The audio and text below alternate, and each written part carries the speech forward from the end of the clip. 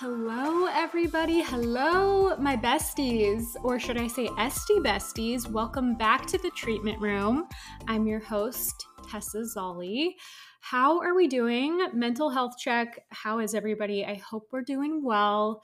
I know it's a little bit of a transition time right now. We're just getting into summer. It's kind of weird because we just went through this whole pandemic thing and things are kind of getting back to normal, but I hope everyone is doing well. And thank you so much for listening wherever you are. I hope my podcast just brings something to your day, whether it's educational value or it's just relaxing for you, or you feel like you're connecting with a friend.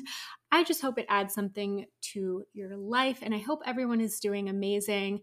I'm doing really well today. And I'll be honest, yesterday just was not it for me. I don't have days where I feel like down the whole day, but yesterday was just, it was just off for me for some reason. I just had constant anxiety throughout the whole day. And I say that because I know I come on here and I probably sound so positive all the time. And I would just hate for you guys to think, why am I not feeling like that 24/7? Like, why am I not positive all the time? And trust me, I'm really not, even though it probably comes off like that. It's so funny. Whenever I ask like what people's perceptions of me are, they seem to think I'm like so positive all the time. And I do try to put good vibes out there, but I'll be completely honest. I really have to take charge of my days because I, for the most part, don't wake up in a good mood most days. And it's something I try to be really active about. I'll just be like, not today. And I have to get into my routine and doing things that are, I feel like maybe productive is the wrong word, but just things that kind of like put me in motion and in movement. Because if I stay in bed all day, and here's a challenge: if you are working for yourself and you have days where you can take a day off, sometimes it is a challenge because sometimes I just want to sit there. But I know I feel so much better when I get up, get moving, do my skincare routine, eat a nice breakfast, go for a walk, get some sunlight, even if I'm protected head to toe with sunscreen. Even writing a to-do list, I know it sounds so simple, but I did that last night because I was just like, you know what? Today was, I'm not going to say a waste, but in terms of getting things on my list done, it was kind of, I just, nothing happened, and that's okay. Sometimes you got to take those days. The hard thing for me is if I take a day where I don't do anything, it's not like I'm relaxing the whole time. Like, it almost makes me more anxious. So it's just something I'm working on. And I just want to be transparent with you guys. I would hate for you to turn this on and think, this girl is like always happy and positive and you know, you see people being productive all the time on social media, but you don't know the whole story sometimes, what goes on behind the scenes. And as somebody who creates so much content, I don't know if anybody else feels this way. And it's kind of crazy for estheticians because we have our job in the treatment room or with clients or whatever you're doing as an esthetician, you have your normal job.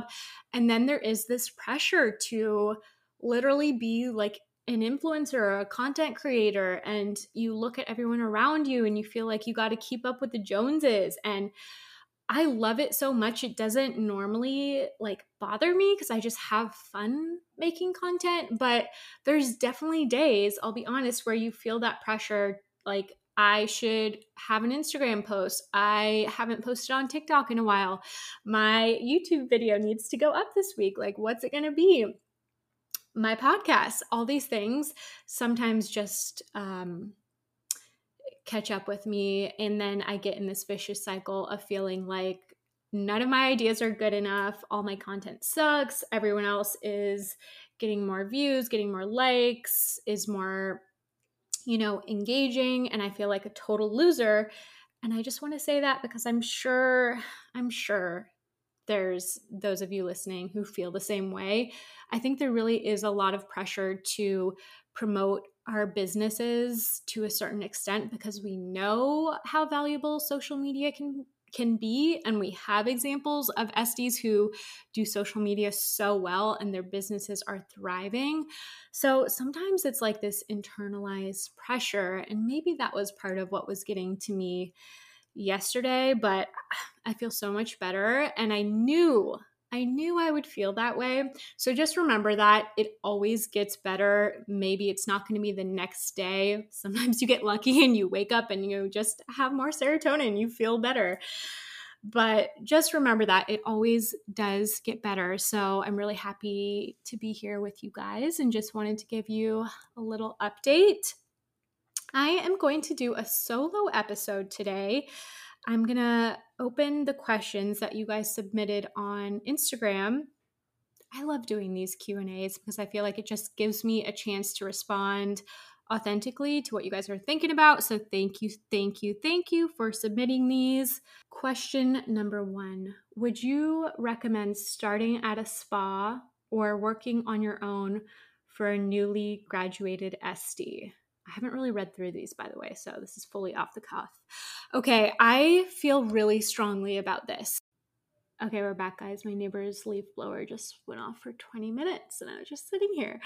We're back. Okay, would I recommend starting at a spa or working on your own for a newly graduated SD? I think most of you know how I feel about this, and I do have a strong opinion.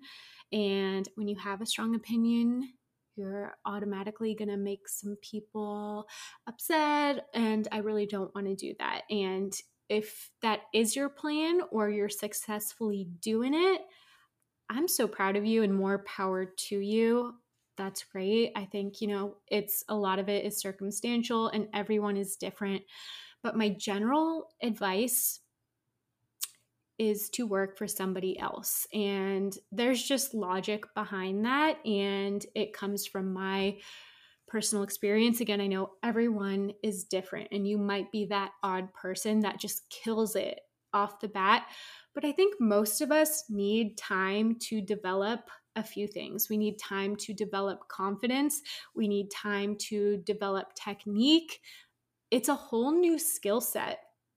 We're touching people's faces. That's something you probably didn't do growing up. Like, it's a whole new ballgame. And when you step out into the real world, you have your license, there is just a whole new set of expectations versus working in a school spa. Not that that wasn't like real or good experience, but those people understand you're in training, you are in school. And while you can learn a lot, and while that is so important and it gives you a good foundation, once you step into owning a spa or even working for somebody else, but especially if you own a spa, people assume you really know what you're doing. And the expectation is you can treat, probably within reason, any skin type, color, or condition that walks in your door. And unfortunately, we just aren't taught enough in school. I didn't even hear the word rosacea until sadly, like 2 years into working, as an esthetician. That sounds crazy. Maybe I'd heard the word, but I didn't really know what it meant. I probably just thought it meant like you're a little flushed. I didn't know how to treat it.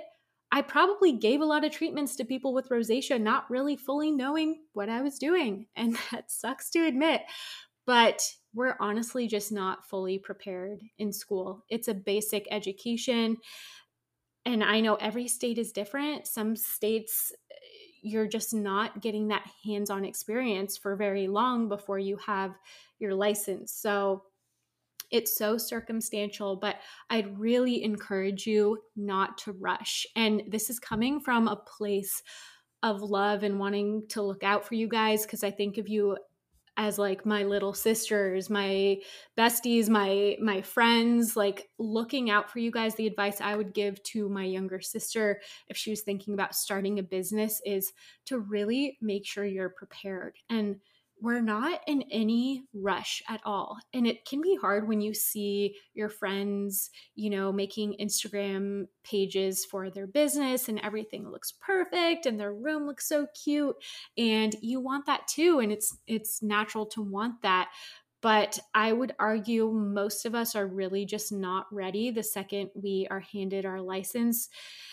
And part of that is also the fact that we have been trained as technicians and estheticians, but we may not be prepared to own a business. And when you're opening a business, you could be putting your financial future and all of your savings on the line. So this is very much coming from a place of love and wanting to make sure you guys are not putting yourself in a risky position.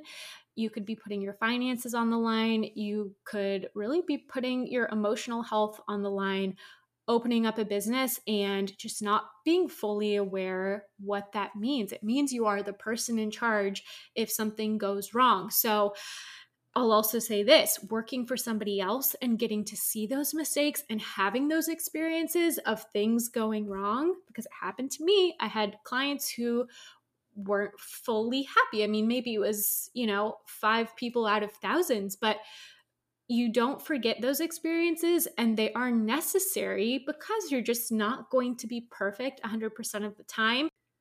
I'll be totally real. There were times I thought I gave some of the best facials of my life, and those were people who ended up complaining. And it's weird. Sometimes you just get people who want to complain and want something, or maybe they're just used to somebody else's style and it just wasn't the same. So they felt gypped, or for whatever reason, you just didn't meet their expectation.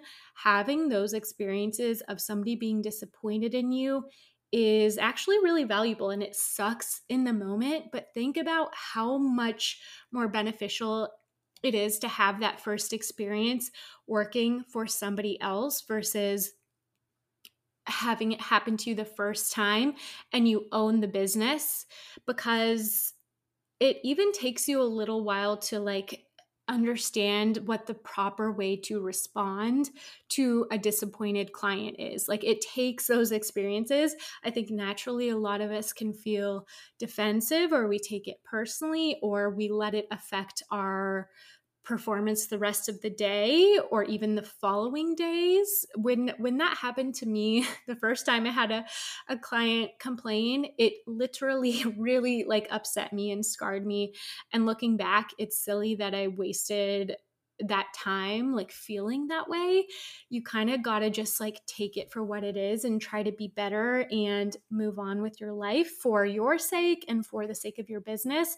But I'm saying that because if that were to happen and you're the person in charge, you were to be defensive, you were to handle it poorly, that just reflects on you and your business. If you've had those experiences and you're kind of prepared and you understand how important it is to set the expectation with your clients, and we all need that reminder, by the way, because that's how you avoid disappointing people. You set the expectation. It's just so much better to have that experience under your belt so you're not shocked and it doesn't throw you off and you don't react out of ego. And truly, it takes time to develop your technique. For me, it took really a year to have the right boss, for one, who actually told me hey, you are still kind of performing at a beginner level. And I had to be shaped. I had to be molded. I had to understand the way I first approached facials was actually not my best effort. I started off very timid with a very, very light touch. Some people like that, but most people want to feel a little bit more pressured. They want to feel that you feel confident. And it took me lots of facials and it took me 2 jobs to get to that place where I had somebody who was kind of coaching me and helping me develop. And then it took more time after that to really let that sink in and to just practice the art and the craft, because it's not something I had ever done before. And how would you be naturally born this perfect esthetician? That's very, very rare. Even the people you see on Instagram, like Donna Omari, Noise Skincare, she's been on the podcast before. Highly encourage you to go back and listen. She's talked about how much she this is her words, not mine, she sucked because you just come out of the gate needing more experience. You need more time. You need more time with your hands on somebody else's face. And you just don't come out of school perfect and ready to take on a business. And I know some people make it work or they make it look like it's working, but I would really argue they could be even better with more time spent working for somebody else. You get to see how a business is run, what you like, what you don't like, what you could improve on. You get time to develop your vision, and you get to kind of open that curtain and see behind the scenes what goes down when things are not perfect and when you're not just looking at Instagram posts of business. What happens when you are in that business, working in that business? What happens when you make the mistake or when somebody else makes the mistake, when things go wrong or you have, certain equipment, you get a taste of equipment you really like. You get to see equipment that could be better. You get to hear what people's concerns are. You get to just see, basically like a cheat sheet. Think of it that way, not as like, oh man, I have to work for somebody else. Like, you get the cheat sheet of seeing how your business can be even better. So that's my argument for why I would highly encourage you to get a little bit of experience. Again, even a year or two before you go out on your own, and you get that time to feel it out, because giving 5, 6, 7 facials a day or more is very different from school, at least in my situation, where we gave maybe like 2 to 3 facials at most, like 2 days out of the week. It's very different from just walking into a clinic and having that be your full day and having to do that 5 or 6 days a week. You get a taste of like, do I really like this? Because you do go into it with a little bit of rosy colored glasses. I think like a lot of us, I want to have my own business where I'm giving facials all day and I hire estheticians, because I kind of thought that's just what you're supposed to do. Now that I've been in the industry a few years, I realize I actually would not be successful at managing a spa. I wouldn't be happy. It would be a huge headache that would not personally fuel me. Not saying it couldn't be right for you, but I'm really glad I had that time to realize that before I invested all of my life savings in something that maybe I would have changed my mind a year later. So more time cannot hurt. In the wise words of Joelle Lee, she's also been on the podcast. Also encourage you to listen to her. Do not rush. You are not in a rush. Life is long, you guys. There's plenty of time to own a spa if that's what you want to do. I would just make sure you are prepared, whatever that means for you. Next question is, how do you know who to ask to be an SD mentor? Also, how do you ask? I'm so shy. Okay, so I'm just going to be completely candid here, because this is the reality. I think most people probably don't have the time to be your mentor for free unless you already have a close relationship. It's tough. You can't really just go up to somebody and ask, like, will you be my mentor? If you want that personalized attention and time, I'm sorry, this maybe isn't the answer you want to hear, but I think in a lot of cases, you just have to be willing to pay that person for their time. So maybe even think of finding a coach. A lot of estheticians, experienced estheticians and older estheticians, are kind of bolstering their business by not only offering services, but also offering esthetician education or esthetician mentorship and coaching. So there are lots of Esties that do that.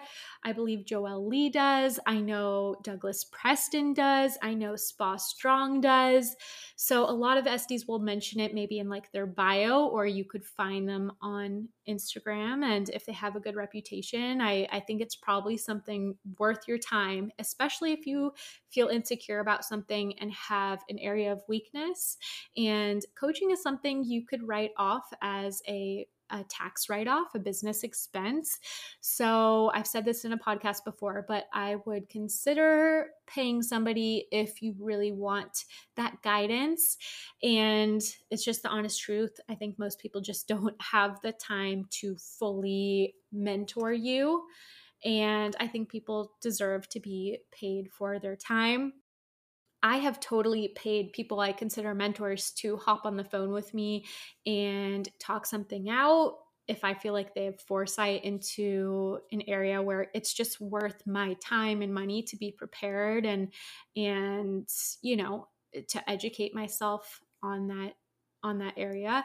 So I would consider paying for a mentor because it's just tough. I'm just being honest. If you just go up to an SD at a conference or something, or somebody you don't know, or even message them on Instagram, they just probably may not have the time to devote to you. And maybe I'm underestimating people. There's probably some people who'd be very flattered and happy to do so. But I always think, you know, it's just kind of the right thing to do if you want that attention, to compensate somebody for their time and their willingness to pass on their knowledge that they've, you know, gone through their life experience, to compensate them for that time. Opinion on CeraVe products. Okay, why do I feel nervy about this? Okay, I think I first want to acknowledge, I know there's people who it works for. So at the end of the day, I want people to be happy and confident in their skin. So if somebody was already using that and was super happy about it, I'm like on team, like so excited for you, so happy for you, and so happy you are on a consistent routine, because sometimes that's just what matters. And for me, I know up till the time I was 25, I could have used anything on my skin and my skin would have just like been fine. It just wasn't problematic. So had I been using a consistent routine of CeraVe, probably would have been way better than whatever the hell I was doing in college or as a young adult. So I totally understand it works for some people. And there's a huge audience, I think, you know, that has come from Hiram's YouTube channel, people who are so passionate about it. And, you know, part of it could be these people may have been mixing and matching over the counter skincare lines and may have not had direction or understood the purpose behind certain ingredients, and maybe they weren't using them correctly. So to have, you know, sort of like a general education about basic skincare ingredients and using a line that's not especially, I don't want to say not problematic, because I've definitely seen clients have problems and issues that aren't resolved from CeraVe, and it either perpetuated them or just didn't help. So I don't want to say it totally didn't interfere, but I think for a lot of people who just need fragrance free and need a basic introduction of active ingredients and who need the consistency of a routine, it can be great. Now, on the other hand, I have a very high standard for products, and that is because I understand what it's like to have acne, and I understand what it's like to be in the position where somebody is depending on you to help that condition. And maybe it's not acne, maybe it's rosacea, maybe it's hyperpigmentation, maybe it's aging concerns. I work within the niche of corrective skincare.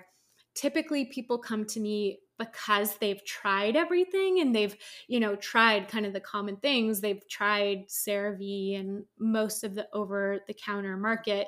They have not tried professional skincare, results-oriented skincare, and a custom tailored intentional routine. So I personally would never reach for CeraVe because I know the urgency of needing to provide people with results. And even if it's not overnight, getting them on products I am confident in for a range of skin types. And I've never tried CeraVe. I might have a good experience even if I were to try it. Like I might think it was cosmetically elegant. I might think it's nice, but I don't have that experience of using CeraVe on a wide range of clients.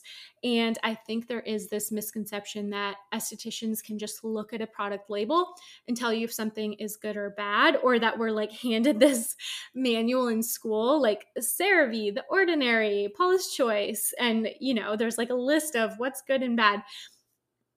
we honestly probably don't know unless we've had experience with products in a treatment room setting and we've had educational training. So before I even decide to bring on a line, it's my responsibility to take on training with the brand to fully understand the benefits and the potential risks for using certain products. Not every product is meant for every person. I have to understand the ins and outs of it, and I have to be confident in the formula, in the formulator, and I personally want to be confident in the sourcing of the ingredients. I don't know anything about how CeraVe is sourced or the purity of the ingredients. It's a drugstore product that is made in mass, and I prefer pharmaceutical grade products that are made in smaller batches. And I really want to have that level of confidence in my products because they're my toolbox. So is CeraVe bad? It really depends on the person. I think everything is case by case, and somebody could have a good experience with CeraVe, and I would say stick with it. But if somebody's coming to me to fix a problem, it would never be something I would rely on. So I hope that makes sense and is okay to say. I know there's the argument of feeling like estheticians are kind of elitist and not thinking about people who are on a budget. But in my experience, I know how expensive acne can be, and I know the toll it can take on somebody's self-confidence, and I know what it's like to spend hundreds and thousands of dollars trying things, trying to self-diagnose, and I can understand how somebody would be hesitant to work with a professional, to pay them for their time, and then to pay the premium of professional products or what feels like a premium. But I just know what it's like kind of shooting in the dark and trying to manage acne without that education on acne and the understanding of how complex it is and all that goes into it. So to me, the shortest distance between 2 points is a straight line. Seeking out professional help, buying the right products or what may be closer to the right products. Sometimes it takes a little trial and error, but buying products with intention and within a program and having professional guidance is always going to be more effective and save you heartache and money in the long run. So although it may be more of an investment to buy professional products, you have to understand you need less of them because they are concentrated, and these are proven products, proven to work, and that are widely trusted by a range of professionals. Glymed and Is Clinical just would not be popular if estheticians could not give their clients results, because people would not come back. We wouldn't have a good reputation. We wouldn't be able to have a business. So you guys know how I am. I'm very tried and true to my professional products because I have been on the other end of trying everything else, and I have been able to help people, and I want to give people that satisfaction and their confidence back as soon as like humanly possible. And that means we're going to work on repairing the skin and getting it to a level where it can handle a higher level of active ingredients than CeraVe can offer as an over-the-counter product. So those are my opinions, and I hope nobody takes that the wrong way, but I can't make everybody happy. And if you love CeraVe, if it's giving you the results you want, I am super happy for you. If you are getting ready to go out at night, do you do your PM routine twice, before and after makeup? Ooh, okay. Love this question, and I do have a little hack. So I feel like I have to say a few things. In my experience in working with really high quality cleansers that will cleanse the skin without stripping it, I can use them 3, 4, 5 times if I had to within a day, and my skin would be perfectly fine. Not saying that's what you should do, but I've had situations where that's happened to me, especially with all the mask wearing that goes on, and being somebody who works out a lot and being somebody who might have to apply makeup for YouTube or whatever. I've been okay, like using my Glymed cleansers and my Is Clinical cleansers. And part of that is my skin is prepped. It's more resilient. So a third wash isn't going to like dismantle my entire skincare routine and my progress. So tip number one would be to choose high quality cleansers that are gentle and pH balanced and not going to strip your skin. Two, I really love a makeup eraser for this kind of scenario. This way you can kind of do like a light halfway cleanse and like remove the day with it, remove any residue or makeup or sunscreens, and go in and apply your face for going out with the makeup eraser, which if you don't know what that is, it's kind of like a little microfiber cloth, and all you need to use it is water. So you could just do that, do a quick little wipe. If you were concerned with overwashing, or you're somebody who's super dry, or you're eczema prone or psoriasis prone, or you're in the process of healing your barrier, that is a little bit of a hack. And the third thing I'll say is you should always wash your face at the end of the day. So if I had to choose a cleanse to skip, it would be the cleanse before I go out. Maybe I would just kind of apply my foundation, or what I usually wear is like a tinted sunscreen as foundation. I would just apply that over my existing face or whatever is already currently on, and then just do a full double cleanse when I got home to make sure I cleansed well. Maybe a little exfoliation if I've worn a lot of makeup or something that day, or I've been out and about in the city where there's pollution, that kind of thing, because you do want to make sure your skin is as clean as possible before you go to bed and put your head on a pillow for 8 hours or whatever it may be. So that is the most important. Your nighttime routine is always crucial because you want to go to bed with clean skin and give your skin that opportunity to repair itself without being clogged. Recommendations on how to treat chin acne. Okay, so there's a few things that can be going on. I find the chin and jawline area is a very hormonal area, especially with women. So when it comes to that area, usually we want to take a look at the type of acne that's going on. If it's more flat, inflamed cysts that don't necessarily have a head to it, it likely may be hormonal acne, and obviously that is more internal. So we want to make sure our routine and our skincare is a good routine that's going to give us the best environment to heal that hormonal imbalance. So I would suggest being on a professional routine and making sure you have some acne management ingredients in there, and you're doing all you can to minimize bacteria on the skin. But you also may want to take a look at hormones. You may need to get your hormones checked if something seems out of balance. You may want to consider the type of birth control you are on, because there's so many types and it really depends on the person. Something that may be fine for most people could be, stimulating or create imbalance for somebody else. But from what I gather, I'm not a medical professional. We want to have a birth control that is more balanced and leans more towards higher estrogen dominance than progestin. So that is just a little tip. My dear friend, Care Clarkson, she is the best. I'm trying to get her on the podcast. She has a lot of tips about hormonal acne and birth control. So I will direct you toward her page if you want to learn more about finding a balanced birth control. That may be something to consider.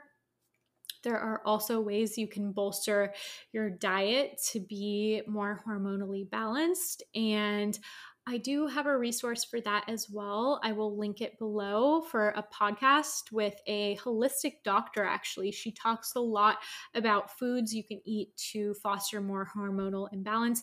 She talks a lot about dark leafy greens, using seeds such as pumpkin seeds and sunflower seeds. But since I'm not a doctor or nutritionist, I will just link her information there. You guys can go learn more. And the third thing I'll say when it comes to diet is I find in my experience, the dairy probably needs to go for the time being. And that's a personal choice. But if you're struggling with acne, I don't know, everyone's different, but I would say it's probably not worth it to be feeling insecure about your skin or creating damage in the skin that can result from acne trauma. So I would suggest to eliminate dairy even temporarily for 6 weeks. Reason being, dairy is very mucus forming. So when you think about your follicle where our oils, our sebum is trying to escape. When you have a thicker mucus coming up that can get trapped, it creates that inflammation, and that's where we can have more hormonal acne breakouts, especially around that time of the month when our oil levels are elevated. The other thing is with dairy, especially dairy from cows, is that it comes from the female cows, and they naturally have hormones, and there are added hormones, so that can also sit on top of our own hormones and create more imbalance. So the first thing I suggest, and that I ask my clients who are dealing with this kind of issue, is, are you willing to eliminate dairy even just for 6 to 8 weeks so we can see how things improve? It doesn't mean you can never have cheese again, but I would suggest taking it out for the short term. And when you do introduce it, I would suggest leaning towards other types of dairy, such as goat cheese or sheep cheese, instead of your traditional cow cheese. And I would think about all of the things you consume that could have dairy products in it, even if it's just, to somebody, a client or somebody listening, they might have cream in their coffee every day. And to them, they're like, that doesn't even count. That's nothing. But it could just be a small, consistent dose that is elevating their inflammation and creating more hormonal imbalance. So even things like dairy in our coffee, milk in our cereal, yogurt with dairy, a lot of fitness products and whey proteins, I would reconsider those, because that can actually be, those things can add up to quite a lot of dairy. Or things like protein bars that may have milk, I would reconsider those. And that way your products are going to work to the best of their ability. Sometimes if you are introducing even really great products, if you have that underlying inflammation and imbalance, there's only so much you can do. And sometimes it can even worsen that inflammation temporarily because your cells are turning over and it seems like you just have a lot of congestion and inflammation. So I would suggest looking at the diet, looking at things internally, using products that create balance in the skin. And lastly, icing, especially rather than picking. It's really not advised or suggested to try to pop your hormonal pimples. You've probably found out the hard way. You can't really get much out because of that inflammation and because the infection is so deep. So I would suggest icing and possibly spot treating with something such as Glymed Skin Number 5 that is going to treat inflamed and non-inflamed breakouts. So I love that one. I can link it below if you're looking for a good spot treatment.